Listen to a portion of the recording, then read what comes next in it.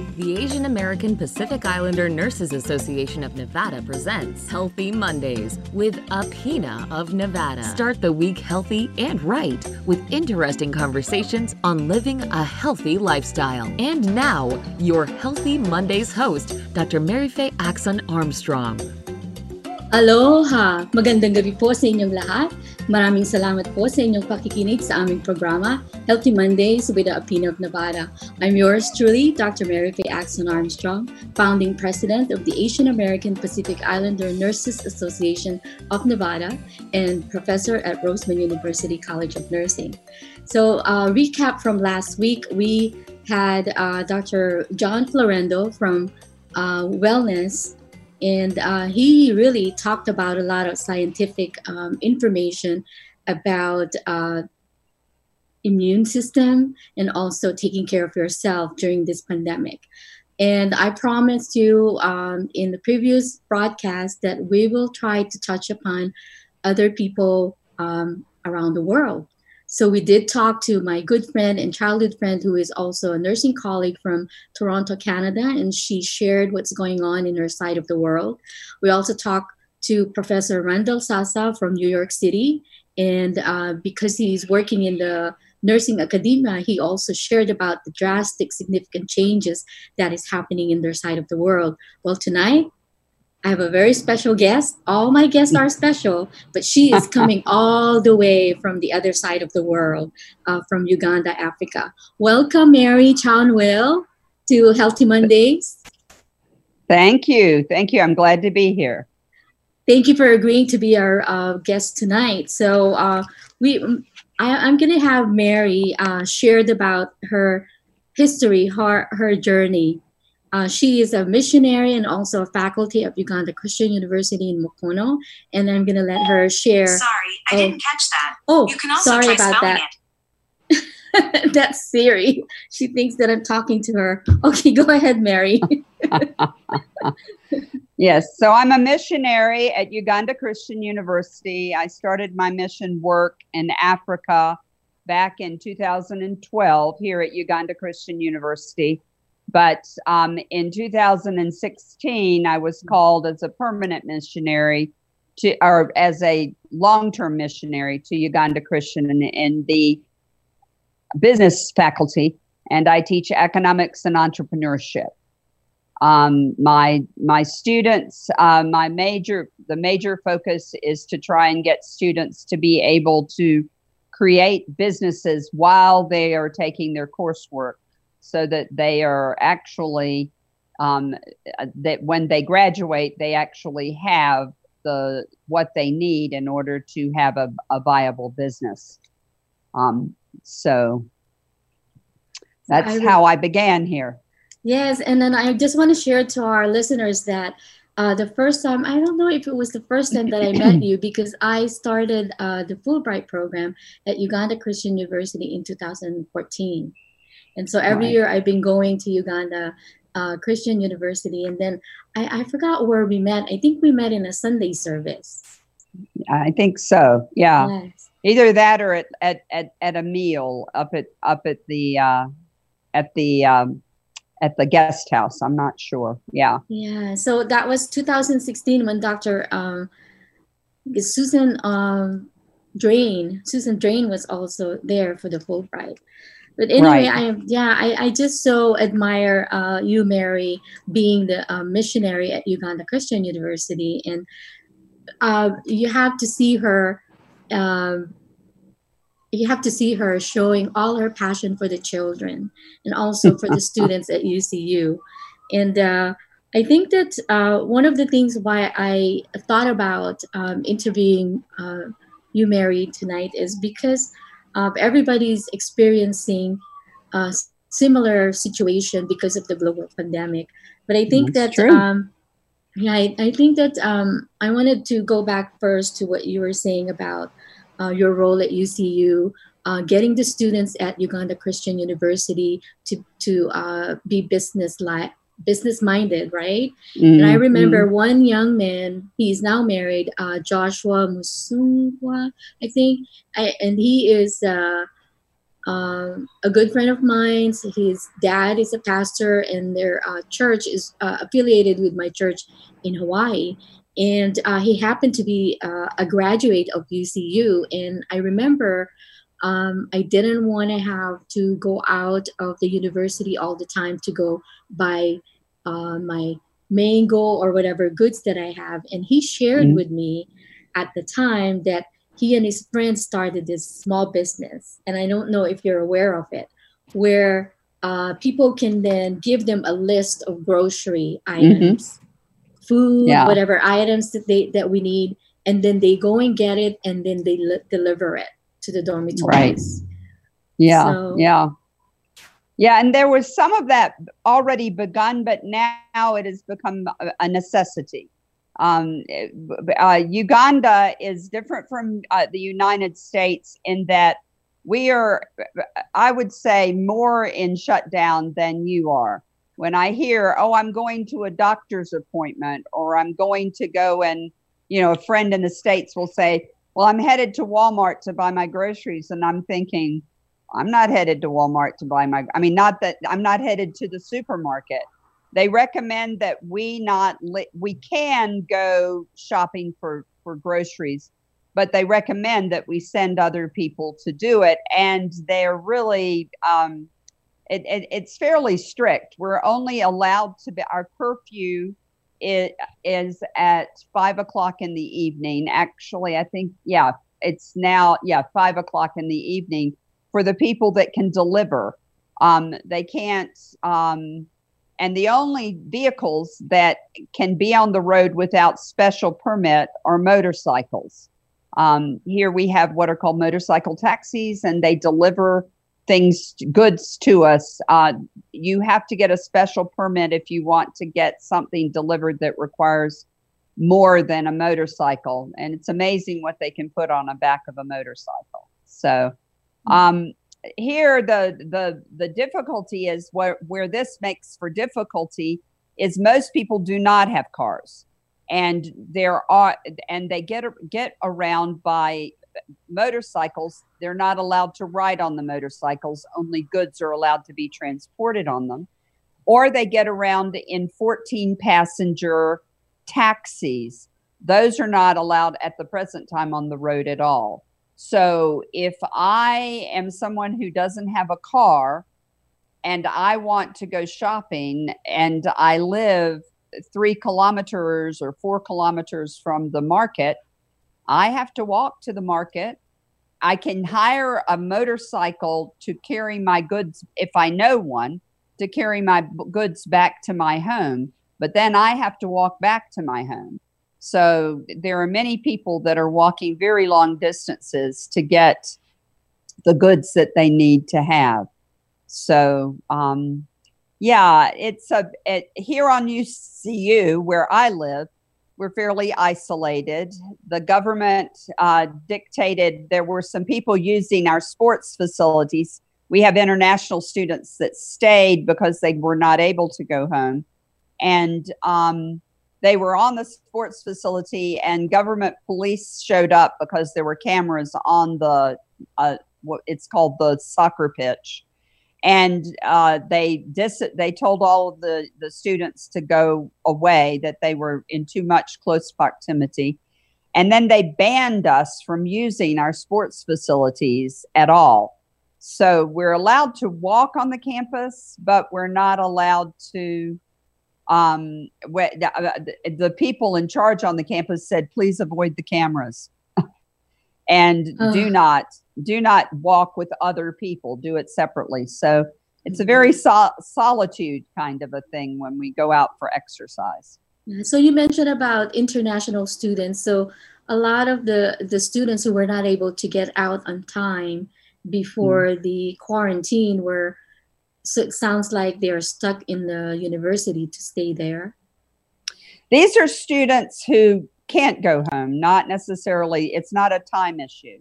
But for most of them, it's like students from the Congo where there's a civil war, or from South Sudan where it is still very difficult to get there and there is a lot of insecurity. So when they are sent, it costs too much to go home, so they stay here.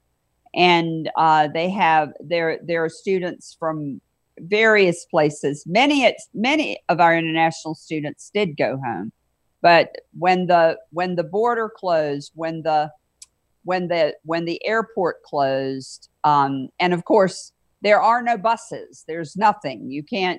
There is no public transportation. And at first they were allowing us to have cars, and they told us to have 3 people in it. Well, people violated that, and they said no cars, and they cut off the cars entirely. So we're really, a friend's mother died, and she had to get a special permit to take her home to bury her in the village where they were from. And when they buried, usually a funeral service here will start at like 9 o'clock in the morning and go until around 3 or 4 in the afternoon. And by 10 o'clock, they were saying, put her in the ground, finish this. You need to all leave because we don't want you here for any length of time. So, things are different here. It's not I don't, actually, we're having a lot of people learning how to cooperate with each other. People are learning how to share.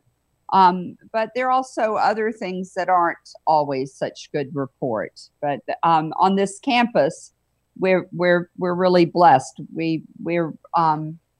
I think we're very protected because people are not allowed to come on the campus unless they're on the list for a particular purpose here.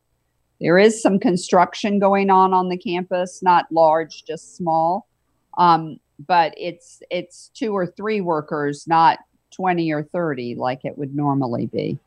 And the work on we had some work on our roads that was going on. That's been shut down entirely until the end of this. So it just sort of. So you're not able to go out. When was the last time you went out off campus? About a week before they shut us down. Yeah, I was going out. I mean, I still can go down to the bank if I want to. I can walk down to the bank, but I now basically do all of my transactions using what we have here in this country, which is called mobile money. It's on my phone. So I go to my bank in the States electronically, and I transfer funds to my phone. And then from my phone, like today was payday for the people that work for me, from my phone, I transferred money to all of them today, so that they would have income for this upcoming week. Wow! Yeah. Thank goodness for technology, right? I mean, really? Imagine? Yes. No, I can't. And they don't want us. They really don't want us to be going to the banks. And I'd never used mobile money that much. I mean, I'd used it a little bit to buy data for my phone or airtime for my phone. I'd put money into mobile money so that I'd always be able to have that. But in terms of transactions of sending, pay to people, I'd not done that. And it has been very convenient. I don't have any money in my house. I mean, if anybody wants to rob me, they can take my electronics, but that's about it. There's no funds in my house because it's all on this electronic thing. It's really fascinating to me. How are you doing with your meals? I think I was thinking, because I lived in that, just so the listeners know, I lived in Uganda Christian University campus. Every time I go there to teach in the Department of School, Masters of Science in Nursing, and the food is provided for us in the guest house. So is the guest house open, or what's going on with UNIS guest house? The guest house is not officially open, although during this time they discovered bats in my ceiling, and we're in the process of trying to arrange for a fumigator to come and fumigate. And the head of the guest house, who's a friend of both Mary Faye and I, said, you will come and stay in the guest house while they do the fumigation. And when they said it, I hadn't thought about the fact that I was going to have to pack up this whole house in order for this fumigation to take place. So I confess I'm kind of hesitating because I don't really want to do that. But of course, I'm going to probably have to. So, yeah. And they do have a bakery that they just started a few months ago.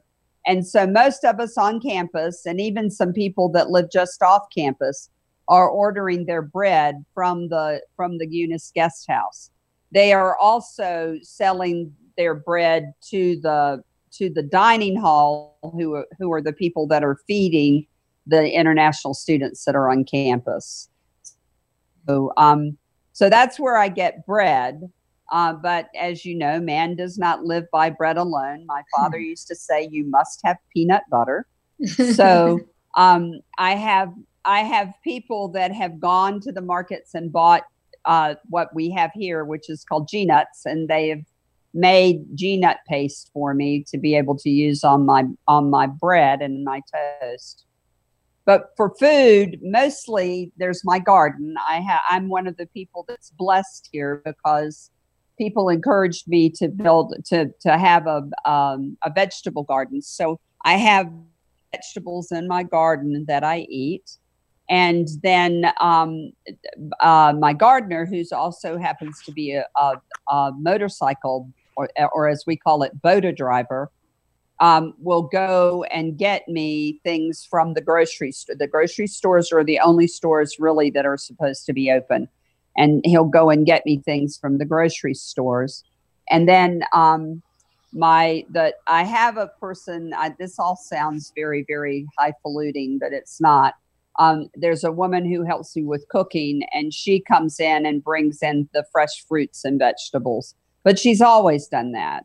Now I try to arrange for the motorcyclist to bring them in, because for her, she has to carry them because, or put them on a motorcycle and send them to me. And that's not always easy because not all the motorcycles are allowed to come onto the campus. So. Yeah, I could imagine. Yeah. When I was, the last time I was there was last year, June, July. It's the longest I've been there for 5 weeks. And all the time that I'm there, I can see a lot of people walking, a lot of people carrying things on top of their head. Yep. And as for our listeners out there, Mary is mentioning about the mode of transportation is the motorcycle, and we call it boda boda. And you can see like how the different things that they can carry in that motorcycle. A whole bunch of bananas, chickens, live chicken tied up and then hanging on the motorcycle. Anything. One time Pigs. I saw someone carrying something on her head, and I was trying to figure out, it looks like a little machine. And then I kind of figure out it was a sewing machine, and she was carrying it on top of her head. Yeah. And whatever that. And then one time I had taken some pictures, and someone was carrying a bunch of sticks, I guess, for firewood, and she was carrying it on top of her head. So it seems like life in Uganda is as usual, except there's not much transportation, right? Right. And the difficulty, the most vulnerable, the government has food for them.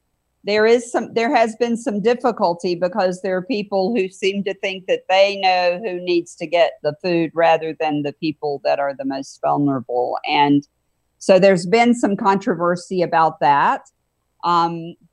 But mostly, it's, we're just that. Well, just as an example, the other day, one of the women on campus called and said, I'm going to be selling chickens. And so I made a list of people that I thought might benefit from having a chicken, like with a large family or whatever.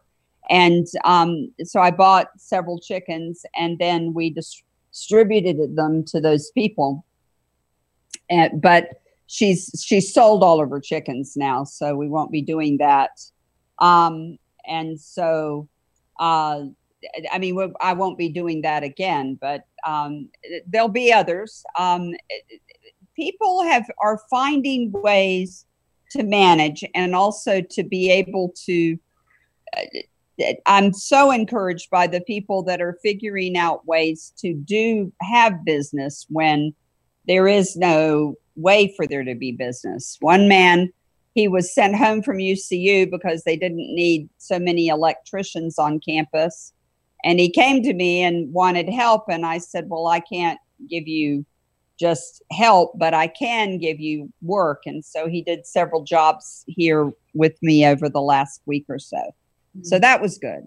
And those kinds of things are happening, but different people, or when a chicken goes to a neighborhood, they were telling me it's not just that it goes to that family, it goes to the neighborhood. But one friend that I gave a chicken to the other day, she said 14 people ate off of that chicken.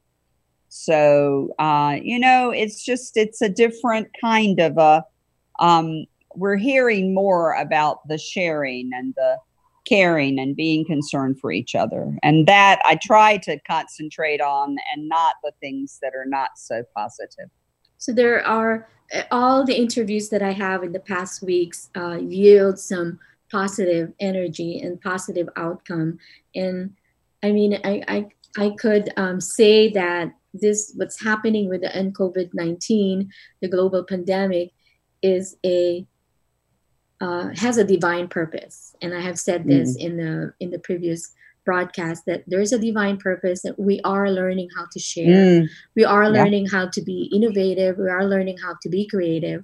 And really, we are going down to the basics. And you mentioned about someone encouraging you to start a garden. And I know when I travel, every time I travel there in Uganda, and then we will be passing by a community, and even my nursing students and the faculty who came to Uganda for the mission trip, they noticed that when we were passing by the houses, each houses have a little garden.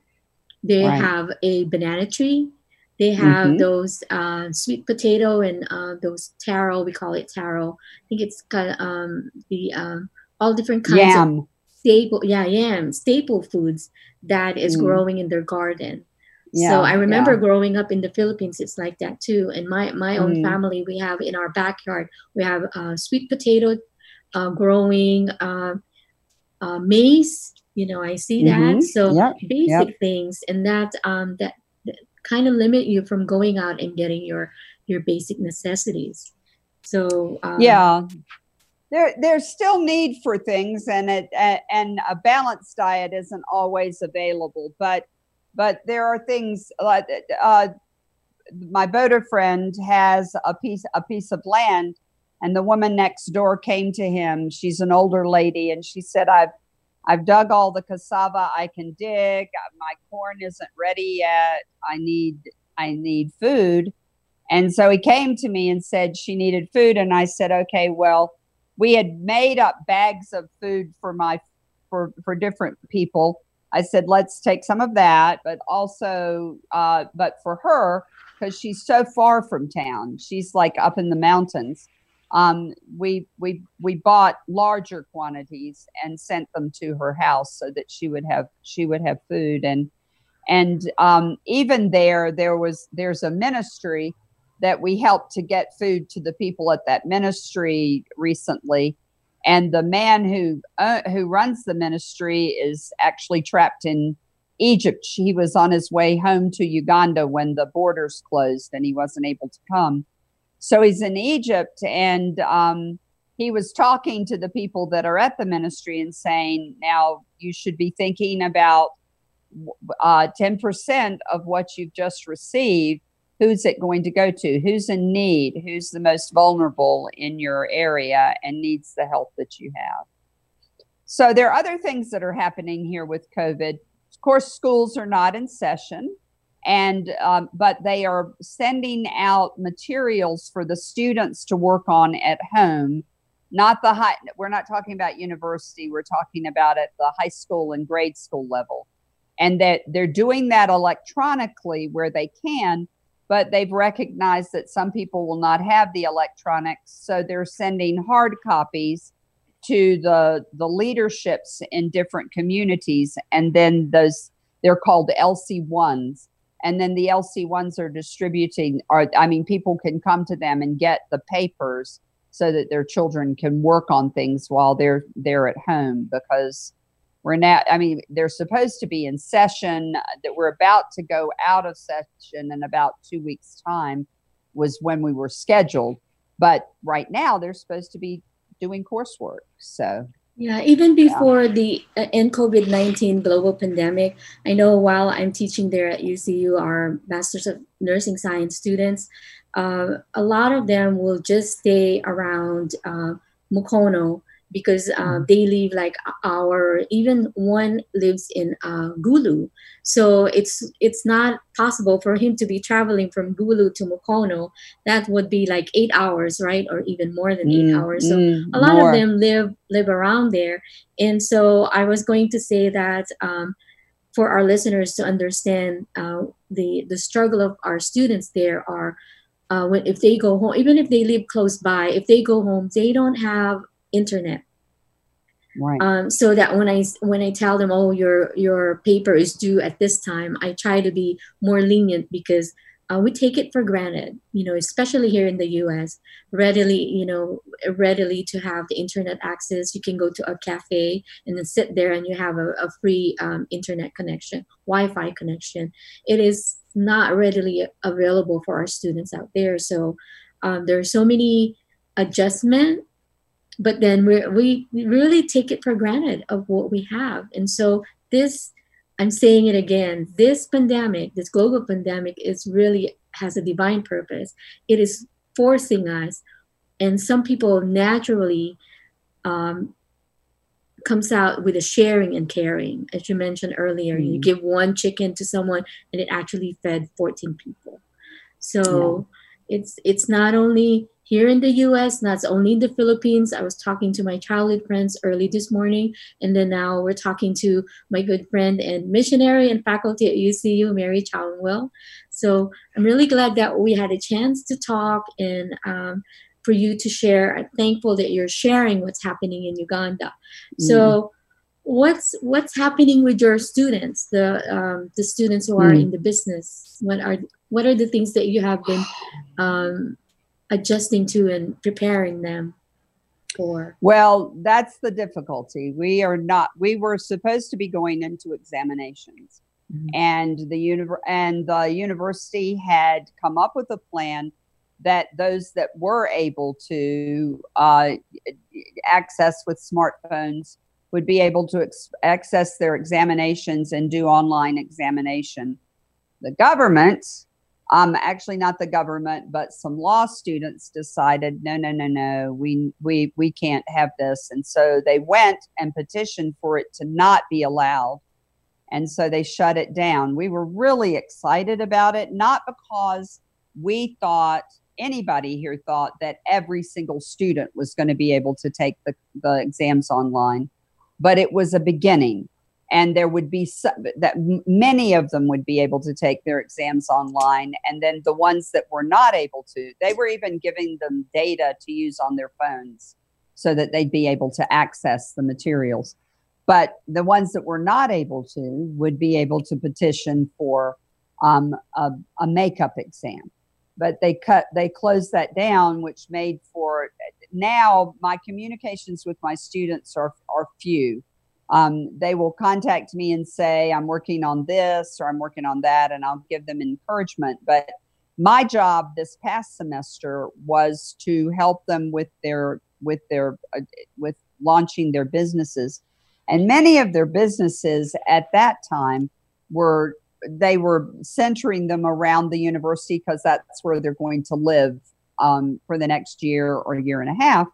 So they went home, and they're having difficulty figuring out how to make it work in the home setting. But there are people that are much better at keeping in touch with them and keeping the communications going.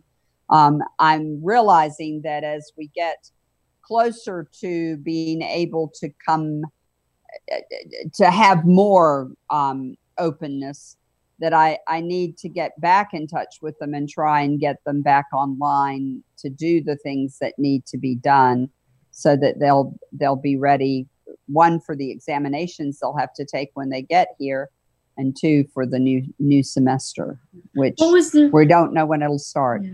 What was the reason why the law students were against the taking the exam? You tell me. Online. You tell me, because that there were not 90% of our students signed up with their phone numbers and everything to be able to take the exams online, or even on their phone lines, if you want to know the truth, like WhatsApp. And we were going to use whatever means we could to get it out there. Actually, it was actually an internet thing that was required. But yeah, I mean, you're right, Mary Faye. They do not all have computers, but a large quantity of them do have smartphones, and they're becoming more and more adept at using those smartphones. They're not it's not a perfect instrument, but they were being given 21 days from the time that the exams were being made available to them to the time that they had to actually turn in their final papers. These were not papers where you could only open it up for like 2 hours, take an exam, and then it closed down. These were, we designed the papers. It was kind of exciting. We designed the papers so that they could actually give us answers that showed that they had understood how to use the material rather than just mastering the information. So it was interesting, and I believe we will do it again, but it will not be. It probably until the university is opened again, because the head of the Department of Education said no. We think that this needs to stop. But then just after that, they started giving work to the other grades. But that probably because of us, they realized they needed to do hard copy as well. But ours couldn't be hard copy because it was an examination. I mean, you can't. I don't know. It was not a. I mean, there was no practical way for us to give them the hard copies of the examinations. And I found myself many times, one of the things, we were contacting the students and saying, because they were saying, how do we do this? And I said, you don't stay online to do it. You go online, you get your questions, you then begin to try and figure out what the answers that you're going to give to the questions are. Then you go online to do a little bit of research to check and see if things are accurate. And then you go back and finish it. And then when you finalized it, you load it on. I worked in virtual education in the States, so I was kind of feeling like this was a possibility. But maybe we're a couple of years ahead of the curve. I don't know. I think that the class that I'm teaching there at Uganda, the exams they have is really essay, and so I like doing the essay questions because then I can see their thoughts, their train of thoughts, and really understanding the concept. And you mentioned a really interesting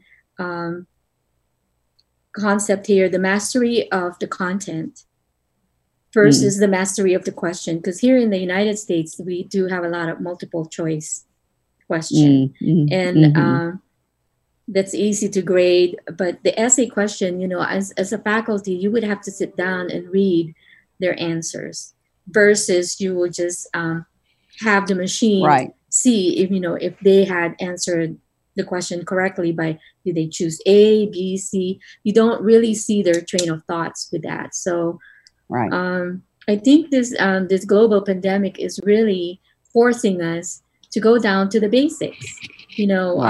Sure, we miss having a face-to-face encounter, but we as human beings had the need to have contact, whether it's virtual contact. Sometimes I would look out the window and I see people walking, and and they will look up in my my patio, and I don't know whether to say hi or hello. Even going to the grocery stores, people are just doing their own thing. It's like, zone in. I think that, the sharing and caring and forcing us to really do whatever we can to do what we have, and forcing us to be creative and innovative. Any other, I know time flies when we're having fun. Well, we really covered a lot, and thank you for sharing what's happening there in Uganda, Africa. Absolutely.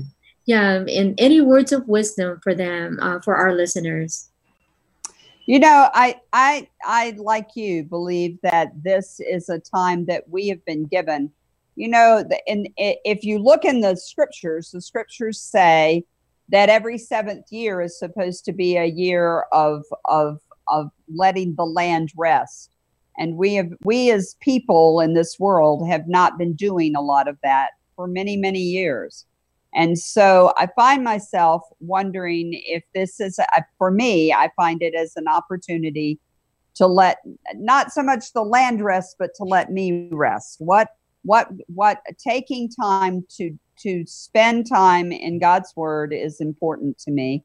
And I'm getting to do that on a different level now than what I was able to do, even though I do that. I'm at Uganda Christian University. Of course I do that. But now I'm doing it on a personal level, which is really quite phenomenal. And I just totally recommend that for health, it is important that we get rid of our anxiety. And there's certainly a lot of things in the word that will help us to have a peace that, as Christians call, that passes understanding. And so I would encourage them to guard their hearts and have the peace that passes understanding. I like that. I always tell my friends that, I'm praying for your that peace that surpasses understanding. And when you have that peace, you'll know exactly what it means.